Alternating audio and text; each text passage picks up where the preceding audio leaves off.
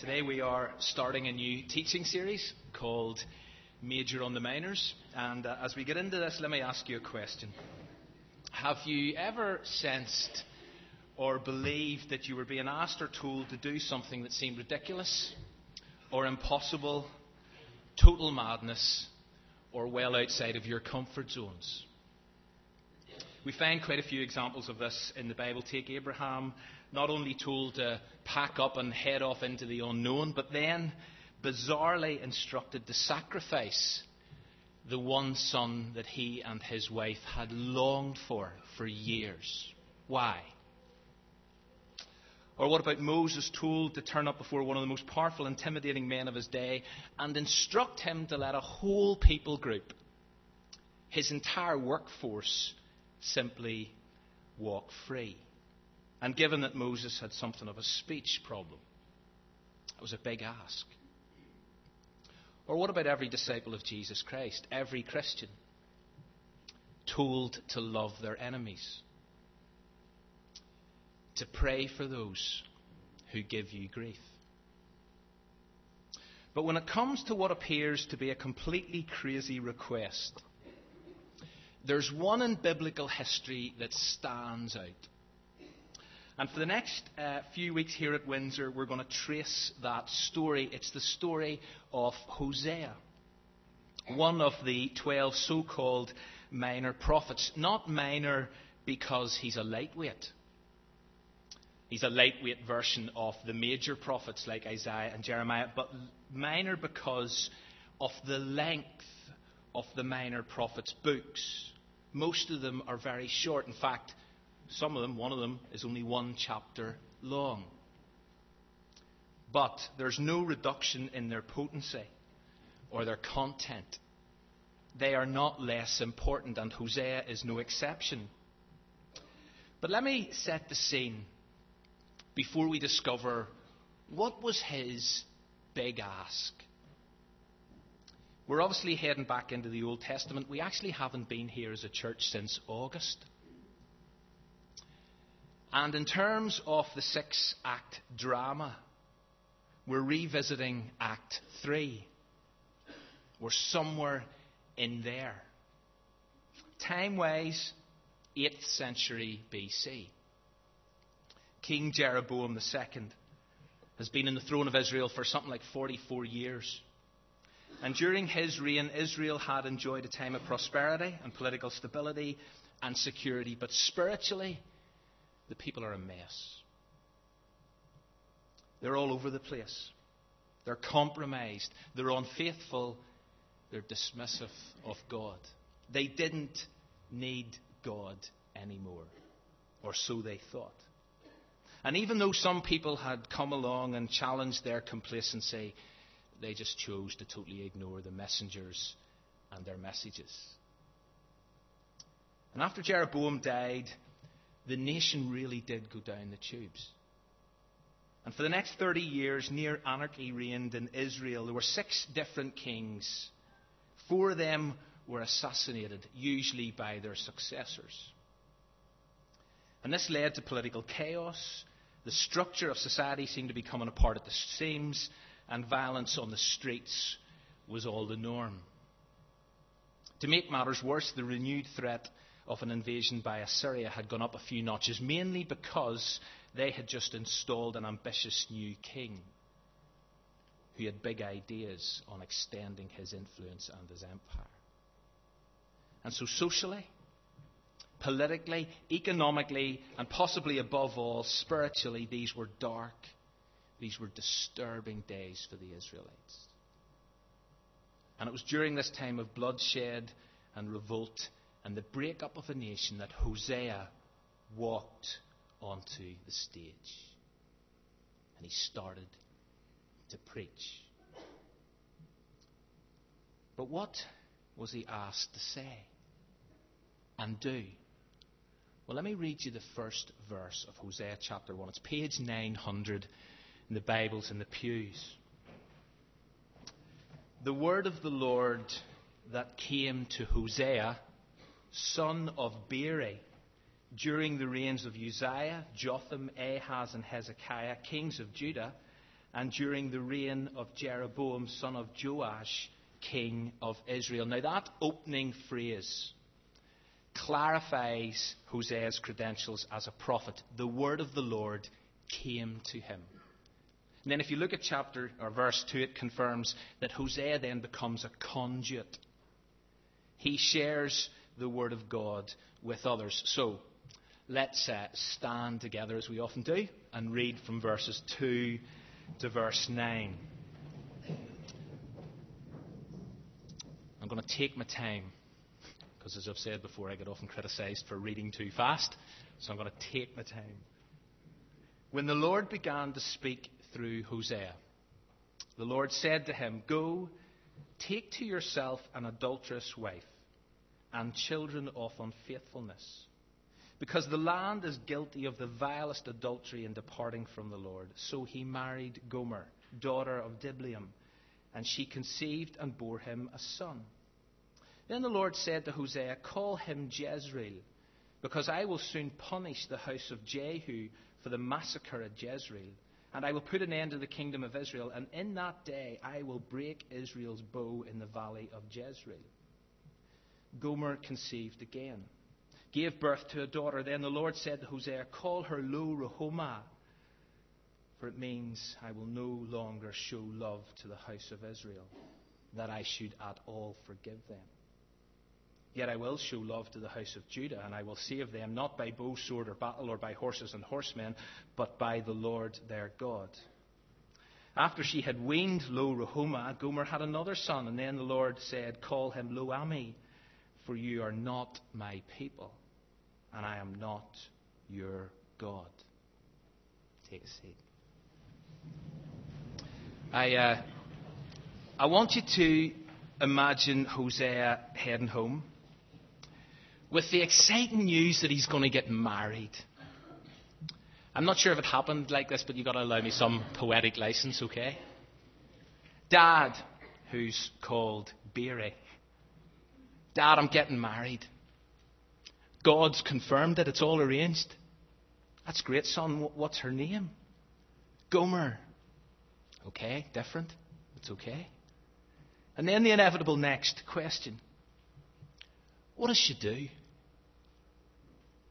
"Well, that's a bit tricky, Dad. I'm not totally sure what she does, although I've got a fair idea. But I do know one thing for definite.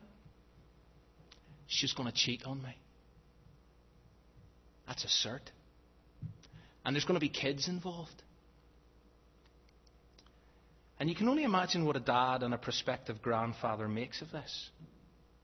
I'm pretty convinced Beery would have asked, "Hosea, why are you doing this?" And as far as that question is concerned, Hosea had an answer.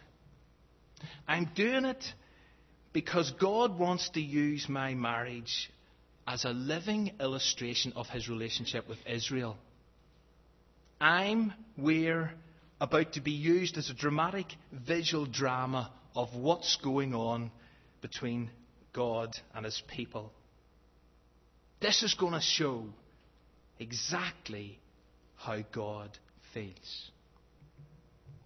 Go marry a promiscuous woman and have children with her, Hosea. For like an adulterous wife, this land is guilty of unfaithfulness to the Lord." God is 100% faithful. He's ever loving.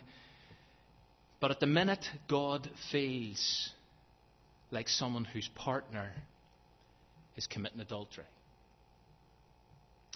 And so he calls Hosea to experience what he's experiencing.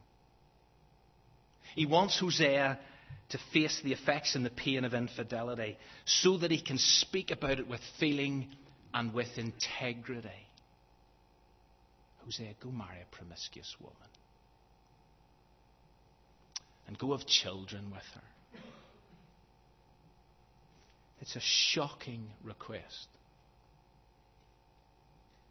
Humanly speaking, it makes next to no sense. Try, although it's virtually impossible, try. Men of this congregation, try put yourself in his shoes. what would you do?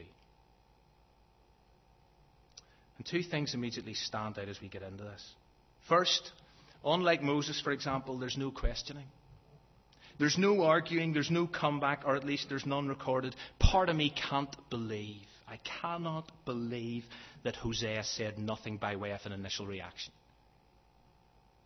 Moses definitely queried God. God, I'm wicked speaking. And he had all sorts of issues with the request that God had on him. But Hosea seems to just take the instruction and move on. And for me, that's a challenge in itself. But the second thing that strikes me is the beginning of verse 3. So he married Gomer. Radical, uncompromising, blatant obedience to the word of God. Hosea simply did what God asked him to do despite the implications. What is God asking you to do?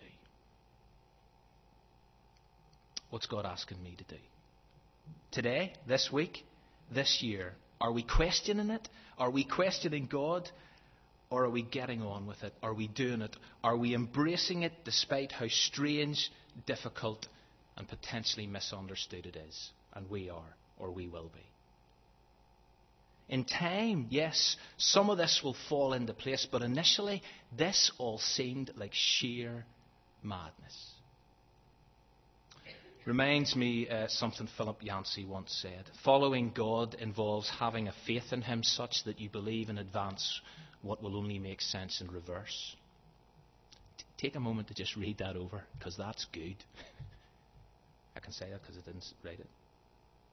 For now, and in some ways forever, this is going to be miserable for Hosea. But one of the key things that's happening here was that through this bitter experience, Hosea was learning something of the heart of God for the people of Israel. Through being invited into heartache, into disappointment, into frustration, into anger, Hosea was discovering firsthand how God felt as he watched his people being unfaithful to him, cheating on him. As these people just took God's love and threw it right back in his face. Gomer was going to rip Hosea's heart apart. But that would act as a graphic picture of the broken heart of God. God loved his people. But in their unfaithfulness, their indifference, their casual, I couldn't care less attitude about sin and rejection of God, God's heart was breaking. You see, and please, if you hear nothing else, hear this. Sin isn't so much against God's law as it is a betrayal of God's love. Sin isn't so much against God's law as it is a betrayal of God's love. Sin offends a holy God, of course it does, but you know something? It breaks the Father's heart. And if we miss that, we miss so much. Now, as this phenomenal and moving, living illustration plays out, sure enough, Hosea and Gomer have kids, 3 of them. 2 boys and a girl, although it's probably worth saying there's a bit of a question mark over who the actual dad is of the second and third kid. The text is rather ambiguous. Now, having kids is meant to be a positive, joyful experience, but each time, as Hosea discovers their names that are given to them by God, he realizes, do you know something? Even my kids are being used to communicate a disturbing message to the people of God. His first boy is called Jezreel. You'll notice that there's no explicit definition offered there in the text. Although as you read verses 4 and 5, it's pretty obvious that it contains certain ominous overtones. There's a reference to punishment. There's a reference to the end of the kingdom of Israel. Jezreel was a place. It was a place of massacre, according to verse 4. According to verse 5, it was a valley, which was the scene of various famous battles throughout Scripture. The point was this. The birth of Hosea's first son indicates and promises, do you know something? There's dark days ahead. God can't, and he won't sit back and do nothing. God is about to take very decisive action. And Gomer then gives birth to a second child, baby girl. And this time the meaning of her name is absolutely clear, and it's absolutely tragic. Call her Lo Ruhamah, says God, which means not loved. What does your name mean? I guarantee it's something positive. My name, David, means beloved. Beloved one. Do you know something that's pretty affirming? Can you imagine your parents giving you a name like this? And then having to try to explain it as you grew up? Serious self-esteem issues for that young girl. But again, look at what is going on here. Look at verse 6. Call her Lo Ruhamah, for I will no longer show love to the house of Israel. As this little girl grew up in the village and played in the streets, she was sharing the prophet Hosea's task. She was a walking audio-visual aid in the service of the prophetic message of doom. And you know something? There's so much of me finds that deeply uncomfortable. But don't be too quick to point the finger and miss the bigger picture. And then another son is born. Just goes from bad to worse. He's called Lo-Ami, which means not my people. For you are not my people, and I am not your God. Signifies a major reversal. Back in Exodus 6, way back at the beginning of the story, what does God say to them? I will take you as my own people, and I will be your God. It's all starting to unravel. Because now as this third kid is named, the people are confronted with a dark and uncompromising message of devastation and destruction. Their future is dismal. And it will be, and there's no avoiding that. They have opted to live a capital G godless life, certainly entertained and sold their souls to various other gods.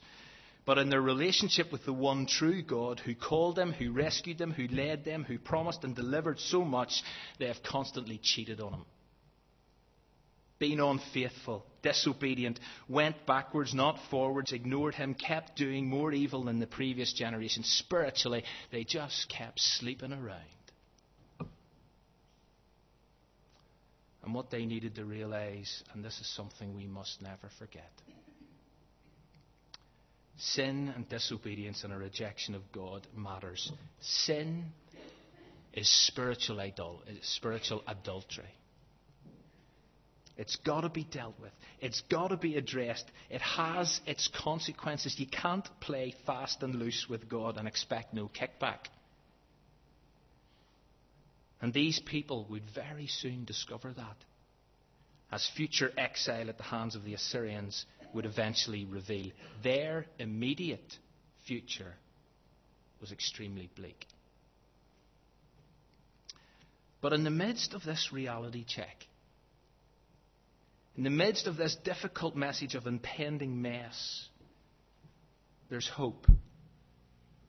Because all of a sudden, and it is all of a sudden, in chapter 1 and at verse 10, have a look at it with me, and it runs through to the first verse of chapter 2, we discover something incredible beyond the immediate. It's not all gloom and doom by any stretch of the imagination. It's not game over, lights out forever. Verse 10 begins with, yet.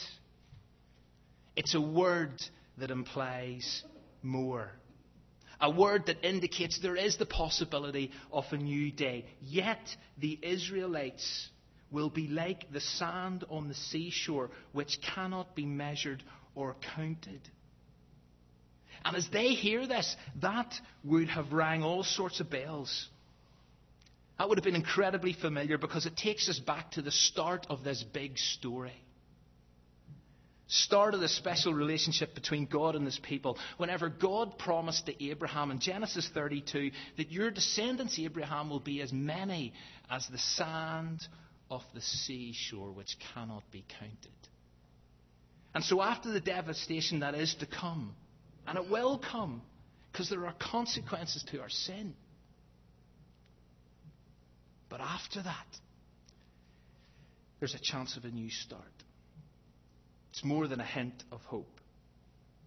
And then in another kind of great reversal, only this time it's a positive one, God takes, have a look at this with me, God takes the three kids' names and does a 180 with them. A complete turnabout. In the place where it was said of them, you're not my people, they will be called children of the living God. The people of Judah and the people of Israel will be reunited, and they will appoint one leader and will come out of the land, for great will be the day of Jezreel. Say of your brothers, my people, and of your sisters, my loved one. So from not my people to children of the living God, a term that stresses relationship, intimacy, identity. And it's not just a people this time, it's now children. And it's not just of God, it's of the living God. And then notice that Jezreel is going to become associated with greatness. And finally, from being not loved to being my loved one. See, God is the God of new beginnings, the God of second chances, the God of transformation, change. And as you get into chapter 2, and we're not going to have time to read it this morning, but as you get into chapter 2, you find that God is depicted as a jilted husband who wants to win his wife back. And yes, he's angry with her. Of course he's angry with her. And he warns her of the implications of her adultery. But instead of getting rid of her, which he had every right to do, instead of getting rid of her, he determines to win her back. I will make you my wife forever. I'll show you unfailing love and compassion. I'll be faithful to you. I will show love to those people I called not loved. And to those I called not my people, I will say, now you are my people. And they will reply, you are our God. And you know something, for me, as I've read this during the week, I find this deeply moving material because God's heart is laid bare. It's right out there. But as we'll discover, even though God puts his heart out there, the Israelites refused, or certainly struggled to acknowledge God's love for them, or even amend their behaviour in any way. And therefore, all this talk of hope, well, for now, it remains a far-off promise. But let's get back to Hosea's story again, beginning of chapter 3.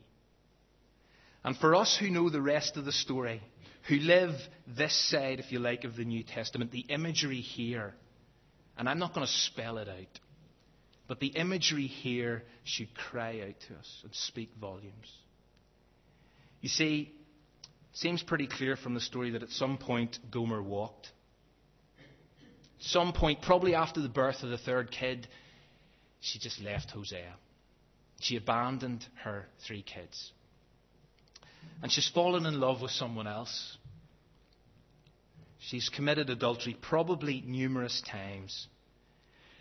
But God then says to Hosea, Hosea, go and show your love to her again. Verse 1, chapter 3. The Lord said to me, go show your love to your wife again, though she is loved by another, and she is an adulteress. Love her as the Lord loves the Israelites, though they turn to other gods and love the sacred raisin cakes. Do you know, despite Gomer's sickening unfaithfulness, Hosea keeps loving her. And despite the people's sickening unfaithfulness, God keeps loving them extravagantly. Turns out Gomer's reached a pretty low point. She's actually, as you'll note, up for sale. She's up for sale at the local market. She's enslaved, it would seem, by the very thing that she thought would bring her pleasure and comfort and love, which is the story of so many people today. They turn their back on God's ways to do their own thing, and they only end up trapped and disillusioned and discontent. And I wonder, whenever Gomer saw Hosea in the crowd, she's standing there, probably naked, being sold. And as she sees Hosea, she looks out and she sees Hosea. Wonder, did she think he's here to gloat? He's here to express his anger. He's here to watch me squirm as I get laid off by the highest bidder. Turns out Hosea has come to demonstrate love. And how does he do that? He pays a significant price. Not just money. He gathers as much money as he can. It's not enough, and so he has to also give a substantial amount of grain. Not to buy her as a slave, but to take her home again as his wife. Extraordinary, unconditional, sacrificial love. It's scandalous. Why would he do that? I'm sure lots of people standing in the crowd are going, well, what is he at? She's hurt him. She's guilty of taking his marriage vows and throwing them back in his face. And yet he's here loving her, pursuing her, and re-establishing relationship with her. And again, through this moving, living metaphor, this real life drama, God is wanting his people to see the bigger picture, to grasp the deeper meaning, to get their head round what this communicates about how God feels about them. That in spite of your appalling choices, in spite of your adulterous lifestyle, your blatant unfaithfulness, your failure, your disloyalty, God still passionately loves you this morning. His love is not quenched. And he'll pursue you. And he has made reconnection possible. Did Gomer deserve Hosea's love? Not a chance, but she experienced it. And again, what we celebrate this morning is the reassurance that God graciously loves his people even when they don't deserve it, even when they reject it, even when they fall into sin, even when they turn their backs on God, even when they prostitute themselves by loving someone or something else more than God, God still loves. God is, reference to last week, reference to last year, abounding in love. And he expresses it to those who are totally unworthy. And if you're here this morning and you feel totally unworthy,